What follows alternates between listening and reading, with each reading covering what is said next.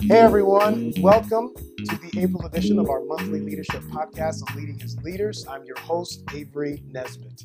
Hey, I am super excited about today's interview, but as you can tell, I'm not in the car. There is a thunderstorm / tornado going on outside, and we didn't want to get caught up on when weather strikes. So we are here in the safety of my own office, and I am here with Natalie Bourne. She is the Senior Vice President of Business Development at a technology marketing firm, and I am so excited to be interviewing her this morning. Hey, Natalie, thanks for stopping by the podcast. Thanks for having me, Avery.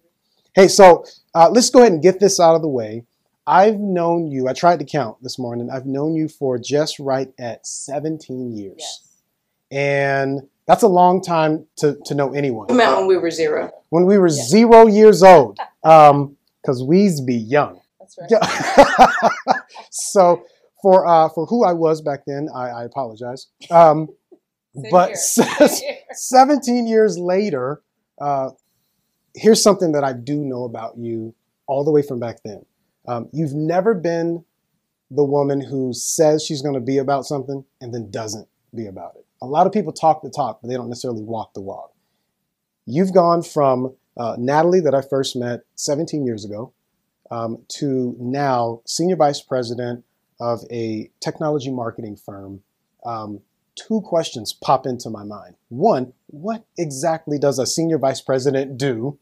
And two, where do you pull that drive?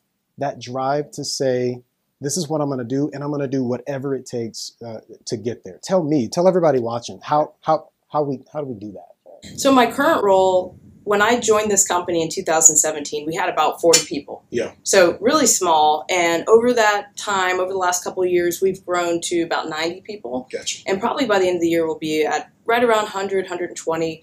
And what's been fun about that in this role, in this seat, business development, it's just another word for sales. Okay. So essentially, my job is to grow the organization and help the organization, to expand through ensuring that we create partnerships with other companies and to expand our footprint with our product. So last year, we grew the company about 60% year over year, which was super exciting, but you also break a lot of things when you grow that fast. Sure. Every process you have, it explodes. And so really it's not only breaking stuff, it's part of my job description, but then it's also figuring out how do we take the company to the next level through that high amount of growth, because that's massive growth. And this company that I'm a part of, we've been on Inc. 5000's fastest growing company 7 times now, just because of the expansive growth they're experiencing. Yeah, that's amazing. So that's what an SVP does.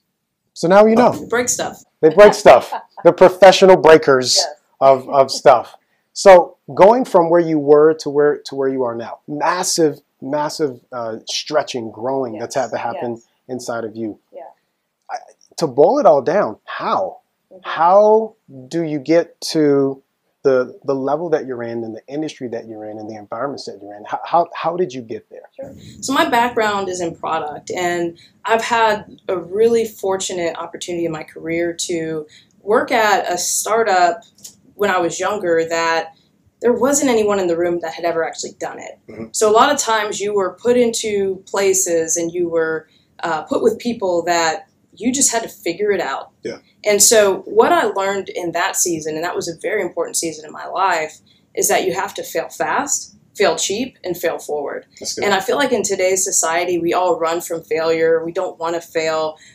We just want to go from mountaintop to mountaintop. Right. But part of what's incredible about being a leader and about being in business is you were actually created for the valleys. Mm-hmm. And you were created to figure out how to journey through the valleys and how to figure out things that other people have never built before. So being a part of an organization that, threw me into outsourcing, go outsource something in the West Indies, go to Nevis and figure out how to stand up an organization and outsource, go to Europe and figure out how to plant what we do in the US over in Europe, then go do that in Asia.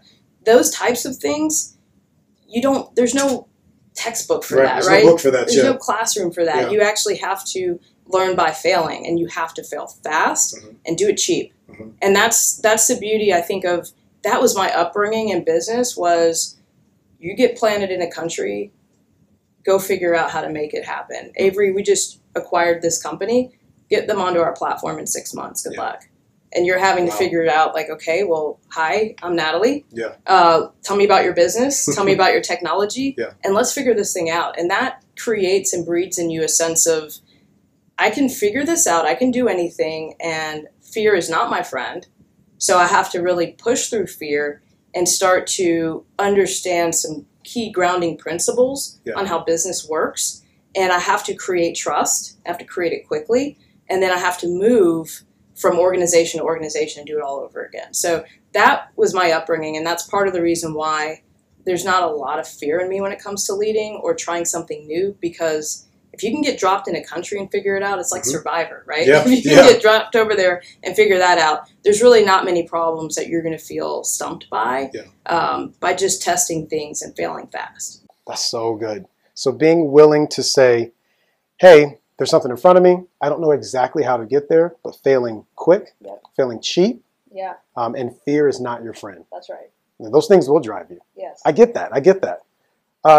One of the things that I think is the most astonishing about not just the career that you've had, but this is the woman that you are, is you have done the work to look into your own background, your own genealogy. And, I literally saw a DNA test in the grocery store the other day. That's how available these are now. I know that you're one of the people that have looked back into your history, into your past, into your ancestry. Yes. And I think we've talked, you're 24% British and 24% Sub-Saharan Africa, and so all of that. Talk to us about, how do you take the tapestry that is your heritage and you bring that to the table at anything that you do? How does that influence your perspective? How does that influence your leadership in the environments that you find yourself in? I mean, I think if you think about your background, our brain works really interestingly. It likes to just clump people into categories.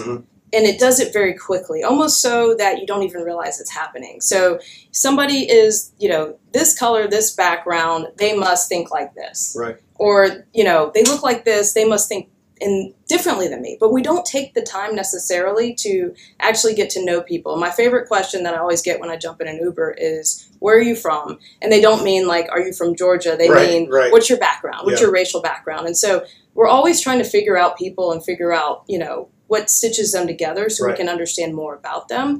And I think the same is true when you come into business. And what's interesting about it is, when I'm talking to a candidate, I ask them questions like, tell me about your high school years. What were you known for? Tell me about what it was like growing up as a child. Tell me about, what were you known for in college and as, after college? Because what I'm trying to do is understand that diversity is more than just a skin color. It's actually a weaving together of experiences that we've had. And so as you weave those experiences together, you've learned so much about people. And so I really didn't know a lot about my background. And when I started looking into it, I just knew growing up in Georgia in the 80s, there wasn't very many people that were diverse at that time. And so, I reached a lot of ridicule for my background.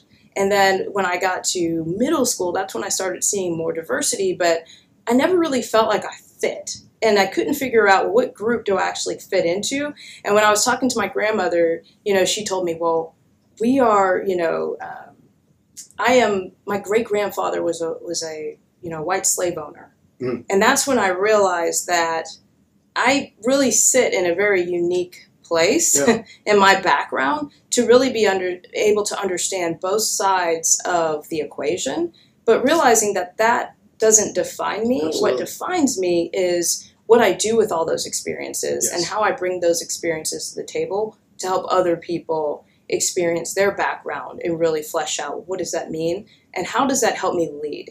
Because everybody has a talent identity, and that's all based on your background, your skills, and the kind of the whole self that you bring to the table. Sometimes we only see a sliver of people, but I want to encourage people to bring their whole self to the table. And part of that authenticity is your background, and it is the experiences that you've had that give you a unique lens on the world that no one else has. That's so good. That's so good. The things that make up who you are, bring all of that to the table, because that's true diversity. Yes. I've seen rooms that are different shades and hues, but they lack true diversity. Yes. Because they're all thinking the same and they're all operating the same. I love that. Hey, thanks for stopping by. Like I told you, this was going to be good. I have been able to see you as in all the stages, as a woman, as a mom, as a wife, and you as a leader is what I think draws people to you. They're able to see what God's doing in you. They're able to see the things that you're able to do from the gifts He's given you. And it is tremendous. I'm so proud to be your friend. Thank you. So, hey, everyone, thanks for stopping by. I knew you would love Natalie. Join us on leadingasleaders.com for additional content. You can subscribe to us on iTunes and Stitcher. And hopefully something we've said today helps you as you're leading His leaders. See you, everyone.